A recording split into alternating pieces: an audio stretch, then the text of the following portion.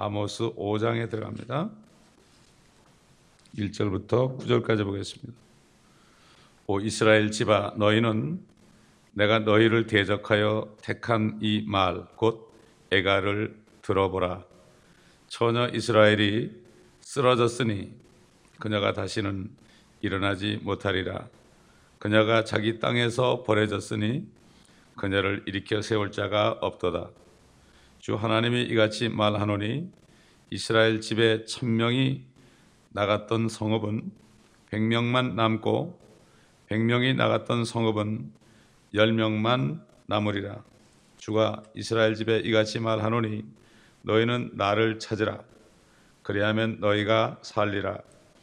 그러나 베델을 찾지 말고 길갈로도 들어가지 말며 부엘세바로도 지나가지 말지니 이는 길갈이 반드시 사로잡혀 갈 것이며 베델은 아무것도 남지 아니할 것임이라. 주를 찾으라. 그리하면 너희가 살리라. 그렇지 아니하면 그가 요셉의 집에 불같이 일어나 삼키리니 그리하면 베델에서 그것을 끌 자가 아무도 없으리라. 공의를 쑥으로 바꾸고 땅에다 의를 버려둔 너희는 7별과 오련을 만들고 죽음의 그림자를 아침으로 바꾸며 낮을 밤으로 어둡게 만들며 바다의 물들을 불러 지면에다 붓는 그를 찾으라. 주가 그의 이름이니 곧 강한 자들을 대적하여 하사 패망한 자들에게 힘을 주시는 분이라. 그러므로 패망했던 자들이 요새를 치려고 오리라. 애가라는 것은 사람이 죽었을 때 부르는 장성곡입니다. 처녀 이스라엘이 쓰러졌기 때문에 다시 일어나지 못하고 또 자기 땅에 버려졌기 때문에 그녀를 일으켜 세울 자가 없도다. 이게 바로 애가의 가사입니다. 대부분의 선지서들이 전부 다 애가라고 보면 됩니다. 이스라엘을 향한 애가요, 또 하나님을 모르는 이방인들에 대한 애가요, 또 마지막에 배교한 교회들에 대한 애가입니다. 그래서 하나님의 말씀은 역사적으로도 이루어졌고 또 교리적으로 앞으로 이렇게 일어날 일이고 그리고 영적으로 오늘날 이 교회에도 적용이 됩니다. 이 세 가지를 다 보지 않으면 온전한 깨달음이 아닙니다. 반쪽 믿음입니다. 그렇기 때문에 우리 한번 에스겔서 19장 보겠습니다. 선지자들이 다 얘기할 때 애가를 얘기했어요. 에스겔서 19장 1절을 보면 또 너는 이스라엘의 고관들을 위하여 애가를 불러 말하라 그랬죠. 애가를 불러 말하라. 에스겔 보고 애가를 부르라 그랬습니다. 그 다음에 에스겔 27장 2절 보세요.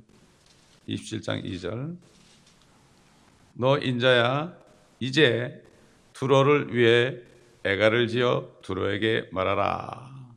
두로 왕은 뭐라고 그랬습니까? 두로 왕 보고 결국은 루시퍼라고 그랬죠. 두로 왕. 이게 뭔가 하면은 두로 왕을 세운 사단을 얘기하죠. 그렇기 때문에 그렇게 얘기한 거죠. 결국 마귀도 결국 멸망하기 때문에 애가를 지어라. 이런 얘기가 되겠죠. 영적으로. 그 다음에 예레미야 애가를 보세요. 예레미야 애가는 전부가 애가입니다. 예레미야 애가 Lamentation of Jeremiah 이렇게 되어 있죠. 예레미야 애가 1장 15절 보면 주께서 내 한가운데서 내 모든 용사를 발 아래 짓밟으시고 그가 한 회중을 부르셔서 내 젊은이들을 밟아 뭉개어 나를 치게 하셨도다. 주께서는 유다의 딸인 그 처녀를 포도즙 틀에서처럼 짓밟으셨도다. 애가 아닙니까? 또 2장 예레미야 애가 2장 14절 보면은 네 선지자들이 너를 위하여 헛되고 어리석은 것들을 보았으므로 그들은 네 죄악을 찾아내지도 너의 사로잡힘을 돌이키지도 못하고 다만 거짓 경고들과 추방의 명분만을 너를 위해 보았도다. 뭐 전체가 다 애가입니다. 전체가 다 애가죠. 여러분 마태복음 23장 보세요. 주님도 애가를 불렀어요. 우리가 잘 아는 말씀인데 마태복음 23장 주님은 어떻게 불렀나 보자고요. 23장 37절 보겠습니다. 오 예루살렘아 예루살렘아 선지자들을 죽이며 너에게 보낸 사람들을 돌로 치는 자야. 마치 암탉이 자기 병아리들을 날개 아래 함께 모으듯이 내가 얼마나 자주 네 자녀들을 모으려고 하였더냐. 그러나 너희가 원치 아니하였도다. 보라 너희 집이 황폐하여 버림받으리라. 내가 너희에게 말하노니 이제부터 너희가 주의 이름으로 오시는 이는 복이 있도다라고 말할 때까지 나를 보지 못하리라고 하시더라. 주의 이름으로 오시는 이가 복이 있도다라고 말할 때가 언제입니까? 예수께서 환난 끝에 지상에 재림하는 때예요. 그때까지 나를 못 볼 것이다. 너희 집이 황폐해 버릴 것이다. 선지자들을 죽인 너희들아. 그렇죠. 선지자들을 왜 죽였죠? 애가를 부르니까 듣기 싫으니까. 흉보를 전하니까 듣기 싫은 거죠. 요즘도 마찬가지죠. 심판에 대해서 전하면 듣기 싫어합니다. 사람들이. 긍정적인 사고방식을 얘기하면 좋아합니다. 육신적인 축복을 얘기하면 좋아하죠. 자, 그런데 선지자로 또 오신 예수님께서 또 이렇게 했기 때문에 그들이 예수님을 또 죽인 거죠. 그러나 내가 올 때까지 나를 보지 못할 것이다. 이렇게 말씀했죠. 그래가지고 뭐라 그랬습니까? 아모스서 5장 보게 되면은 3절에 보면은 이스라엘 집에 1000명이 나갔던 성읍은 100명만 남고 100명이 나갔던 성읍은 10명만 남으리라. 앞으로 그렇게 된단 말이에요. 그저께 봤지만 또 이사야서 6장 보면 선지자 이사야를 통해서 똑같은 말씀을 했죠. 다른 시대에 살던 사람들이 예언했는데 동일한 성령이기 때문에 똑같은 말씀을 했죠.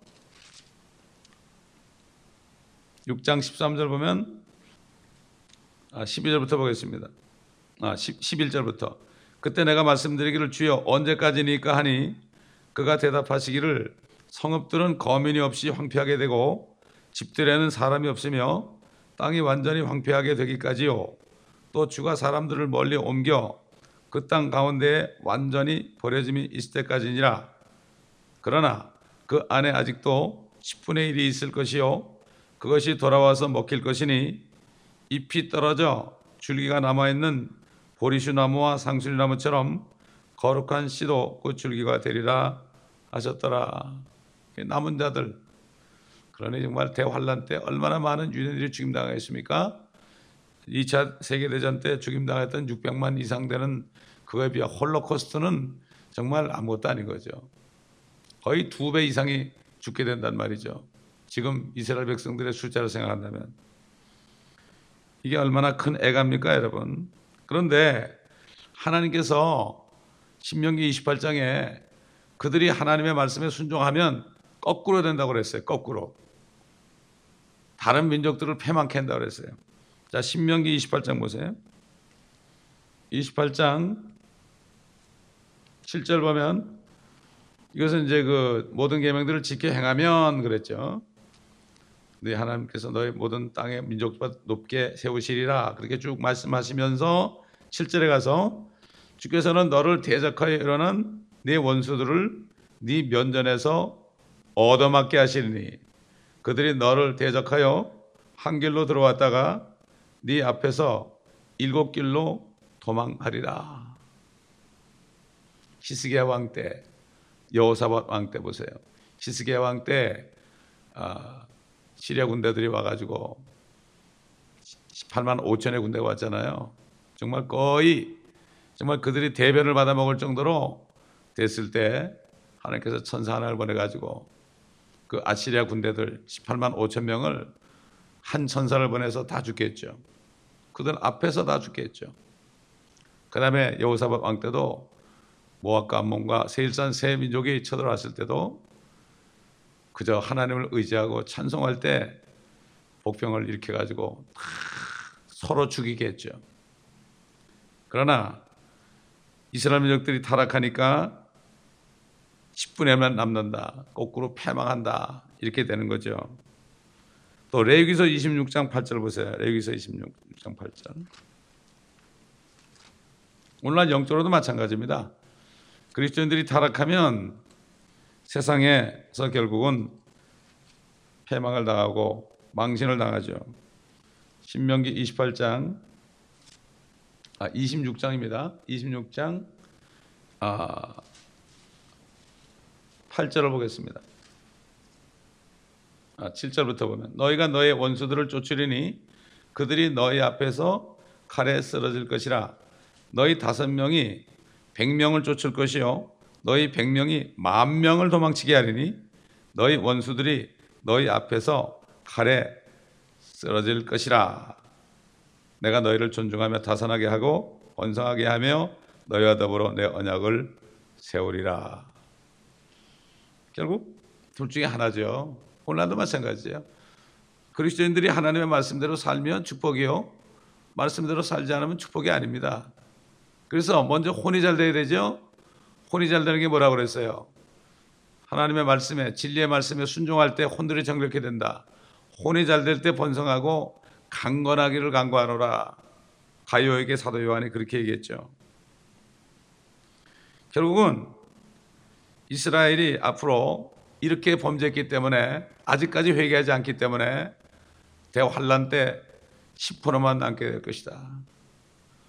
이건 뭐 분명히 우리에게 가르쳐 주시는 말씀이죠. 자, 4절 보니까 너희는 나를 찾으라 그랬어요. 나를 찾으라. 나를 찾으라. 또 베델을 찾지 말라 그랬어요. 5절에. 베델을 찾지 말라. 베델은 아무것도 남지 아니할 것입니다. 장소가 중요한 것이 아니라는 얘기입니다, 여러분. 자, 창세기 35장 보겠습니다. 야곱이 하나님을 만난 장소를 베델이라고 그랬죠. 거기다 기름을 붓고 제단을 쌓았지 않습니까? 자, 36장 보게 되면 그가 다시 형을 만나기 위해서 찾아올 때에 다시 베델에 갔죠. 35장입니다. 6장이 아니라 35장 6절부터 보겠습니다. 야곱이 자기가 동행했던 모든 사람들과 가나안 땅에 있는 루스 곧 베델에 이르러, 다시 베델에 온 거죠. 하나님을 만났던 장소예요. 그가 거기서 제단을 쌓고 그곳을 엘 베델이라 불렀으니 그가 그의 형의 얼굴을 피하여 도주했을 때 그곳에서 하나님께서 그에게 나타나셨음이라. 그 베델이 더 이상 어떤 장소가 아니고 엘 베델이라, 엘 베델이라 이렇게 얘기했죠. 다시 말해서 하나님이 계시는 곳이다 이런 얘기죠. 엘 베델, 엘이라는 것은 하나님이라는 뜻이에요. 그래서 보면 그 스페니시 보면은 엘 살바도로 이렇게 나오죠. 엘 살바도로, 그게 하나님의 뜻이에요. 그래서 엘 살바도로, 살바도로 나라가, 엘 살바도로가 그 하나님의 이름을 붙이니까 거기 나라 백성들의 90%가 크리스찬이래요. 참 희한하죠. 하나님이 엘 샤다이, 엘로힘, 그렇죠? 엘, 그게 바로 하나님의 뜻이에요. 스페니시에도 그 엘자가 많이 들어갑니다. 자, 그런데 베델을 찾지도 말아라. 길갈로 가지도 말아라. 길갈도 승리하고 간 장소 아닙니까? 반드시 사로잡혀 갈 것이다. 또 베델은 아무것도 남지 않을 것이다. 우리 예레미야서 아모스 7장 13절. 아모스 7장 13절. 베델에서는 더 이상 예언하지 말라. 아모스 보고 그랬어요. 이는 그것이 왕의 예배당이요 그것이 왕의 궁정임이라 하니라. 하나님이 계신 것이 아니라 왕이 계는 곳이다. 왕이 있는 곳이다. 요즘 어떻게 됐습니까? 옛날 이스라엘이 그런 것처럼 하나님을 몰아내고 인간 왕이 차지한 것처럼, 마찬가지로 오늘날 마지막 때 배교한 시대에 교회에서도 하나님을 몰아내고 사람이 왕이 되어 있는 것을 우리가 영적으로 볼 수가 있습니다. 그러면은 아무리 예배당을 멋있게 지어놔도 하나님이 계시지 않게 되고 남는 것은 돌과 시멘트와 나무와 또 빚만 쌓이게 되어 있습니다. 오늘날 이렇게 되지 않았습니까? 하나님이 함께 하시면 절대로 교회는 빚더미에 올라가지 않습니다. 사랑의 빚 외에는 아무 빚도 짓지 말라고 그랬죠. 교회가 빚더미에 올랐다는 것은 하나님이 떠났다는 얘기입니다. 여러분, 무서운 얘기입니다. 이런 소리는 듣기 싫어하죠, 사람들이. 그러나 하나님의 말씀이 그러니까 어떡하겠어요. 6절에 그렇지 않으면 그가 요셉의 집에 불같이 일어나 삼키리니 그리하면 베델에서 그것을 끌 자가 아무도 없으리라. 특별히 미국 교회를 비롯해서 오늘날 마지막 때 배교한 교회들의 상태를 본다면은 정치가 들어와 있습니다. politics, 정치가 들어와 있죠. 또 싸움을 하죠. 그 다음에 주일학교에서는 바른 진리를 안 가르치죠. 아이들에게 바른 진리 가르쳐야죠. 그 다음에 또 요즘에 특징이 뭐가 있는가 하면은 우리 교회는 출석 인원이 몇 명입니다. 근데 대개 보면 거의 반밖에 안 돼. 그 등록한 거 그 숫자 얘기하는데 실제 출석하는 인원은 얼마 안 돼. 제가 전도사 시절에 교족부를 맡았었는데 보니까 나오지 않는 사람들이 엄청나게 많은데 그걸 다 쳐놓고 있더라고. 그러면은 그 사람들이 또 다른 데 가도 또 마찬가지잖아요. 그러면 우리 교인이 몇 명이라면 그게 보면 전체가 몇 명이라 한국에 기독교인이 1000만 명이라고 그러는데 그게 진짜 숫자가 확실하지 않은 거죠. 하나님만 아시죠. 그러니까 그 얘기 할 필요가 없습니다. 그러니까 교인 수를 얘기할 필요가 없어요. 건전한 교리도 막 사라지게 되고요. 담배를 피고 집사들이 담배를 피고 장로들이 담배를 피고 이런 거 이거 지금 비일비재하잖아요. 예, 그렇기 때문에 우리가 이것을 그냥 가만히 있으면 안 돼요. 옛날 선자들처럼 우리가 책망하게 됩니다. 이게 누구를 비판하는 게 아닙니다. 어느 사람을 비판하는 게 아니라 하나님의 말씀으로 책망을 해야 돼요. 이게 하나님의 사람입니다. 여러분, 예수님 보세요.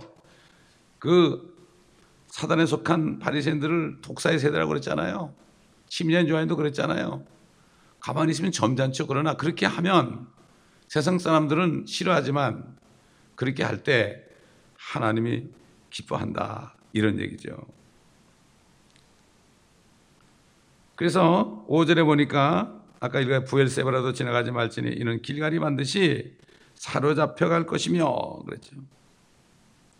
다 사로잡힐 것이다. 앞으로 이스라엘이 다 사로잡힐 것이다. 결국 어떻게 됐어요? 모든 나라로 다 사로잡혀 갔죠. 앞으로 어떻게 됩니까? 적그리스도에 의해서 이제 정말 엄청난 포위를 당하고 쫓김을 당하게 되죠. 그들이 회개할 때 하나님께서 독수리의 날개로 업어서 비행기를 가지고 베트라로 가서 3년만 동안을 먹여준다 그랬어요. 부양한다 하는 건 feed라는 얘기예요. 음식을 준다 이런 얘기죠. 자, 7절을 보세요. 공의를 쑥으로 바꾸고 땅에다 의를 버려 둔 너희는 그랬죠. 쑥으로 바꿨다. 이 쑥에 대한 말씀을 보겠습니다. 예레미야서 9장 보겠습니다. 12절부터 봅니다. 현명한 자가 누구이기에 누구에게 이 일을 깨닫겠느냐? 주의 입이 누구에게 말하여야 그가 그것을 선포하겠느냐? 누구에게 말하여야 어찌하여 그 땅이 패망하여 광야같이 불타서 아무도 지나가지 않느냐? 주가 말하노라.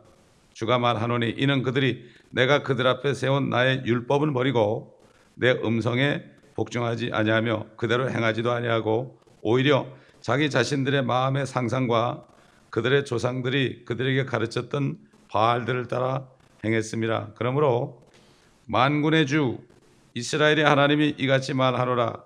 보라, 내가 그들 즉 이 백성을 먹이려니 쑥으로 먹이고 독이 든 물을 주어 마시게 하리라. 내가 또한 그들이나 그들의 조상들도 알지 못했던 이방 가운데 흩어버리고 그 뒤를 따라 칼을 보내리니 내가 그들을 진멸시킬 때까지라. 하나님이 쑥을 먹인대요. 쑥을 먹인다. 또 예레미야 23장 보세요. 그러니까 사람들이 우상을 섬기잖아요. 우상을 섬기면은 쑥을 먹게 돼 있어요. 하나님의 말씀이 아니고 쑥을 먹는 곳을 찾아다녀요. 사람들이 진리를 싫어해요. 하나님이 그렇게 속인단 말이죠. 예레미야 23장 13절부터 보면 또 내가 사마리아의 선지자들에게서 어리석음을 보았나니 그들이 바알로 예언하며 내 백성 이스라엘로 그릇되게 하였도다. 오늘날 바알로 예언하는 게 뭡니까?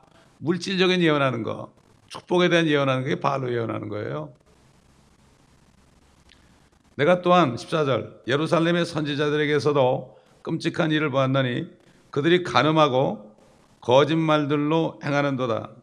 오늘날도 일어나고 있죠.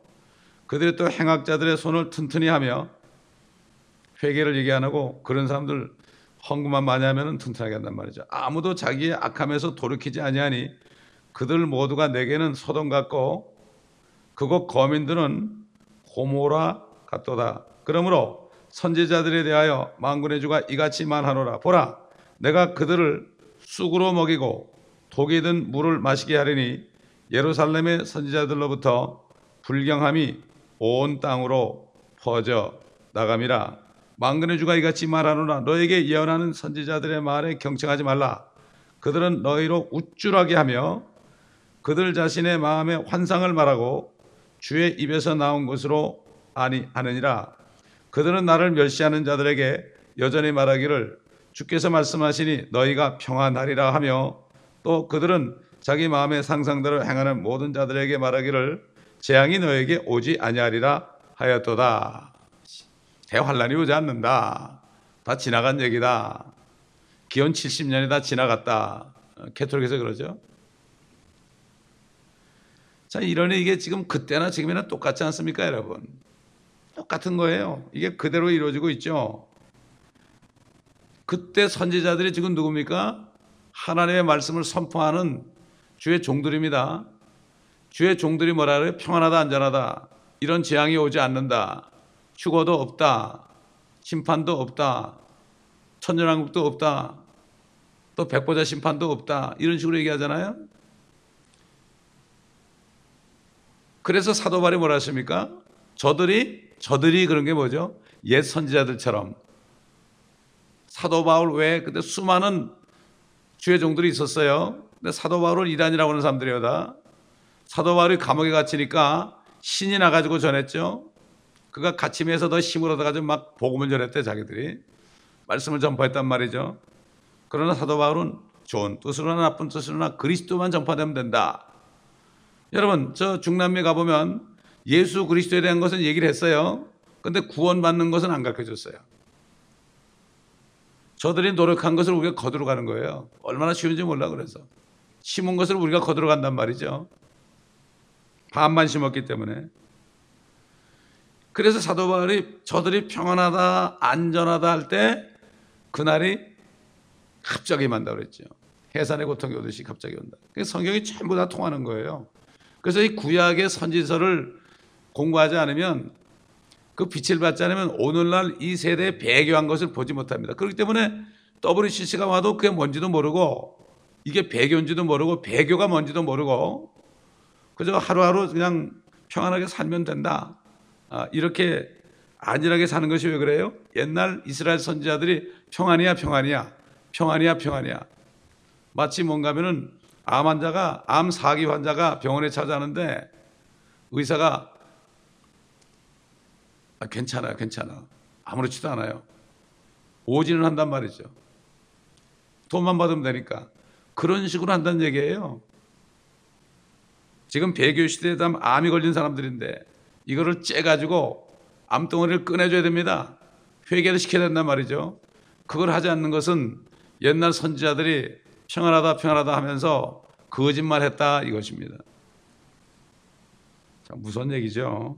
무서운 얘기입니다. 그렇기 때문에 하나님께서는 정말 모든 태양계라든가 모든 우주 만물을 다 창조하신 분이 지금 다 불꽃 같은 눈으로 보고 있잖아요. 또 말씀드리지만은 내가 모든 민족 가운데 너희만 안다. 그러나 내가 너희를 이제 모른다. 마찬가지죠. 이 세상의 민족들 가운데 내가 교회들만 안다. 나의 자녀들이니까. 그러나 너희들이 타락해서 내가 모른다. 무슨 얘기죠? 똑같은 얘기를 우리가 들 수 있습니다. 그렇기 때문에 하나님께서 에스겔을 불러가지고 골짜기에 들어가서 마른 뼈들이 잔뜩 있잖아요. 에스겔이 뭐라 그러십니까? 이 뼈가 능히 살겠느냐? 왜 그렇습니까? 하나님이 이미 장성곡을 불렀어요. 이 아모스에서도 다시 일어나지 못하리라. 인간의 눈으로 볼 때는 못 일어나는 거예요. 능히 살겠느냐? 그러니까 주께서 아시나이다. 모른다 이런 얘기죠. 주님이 아시나이다.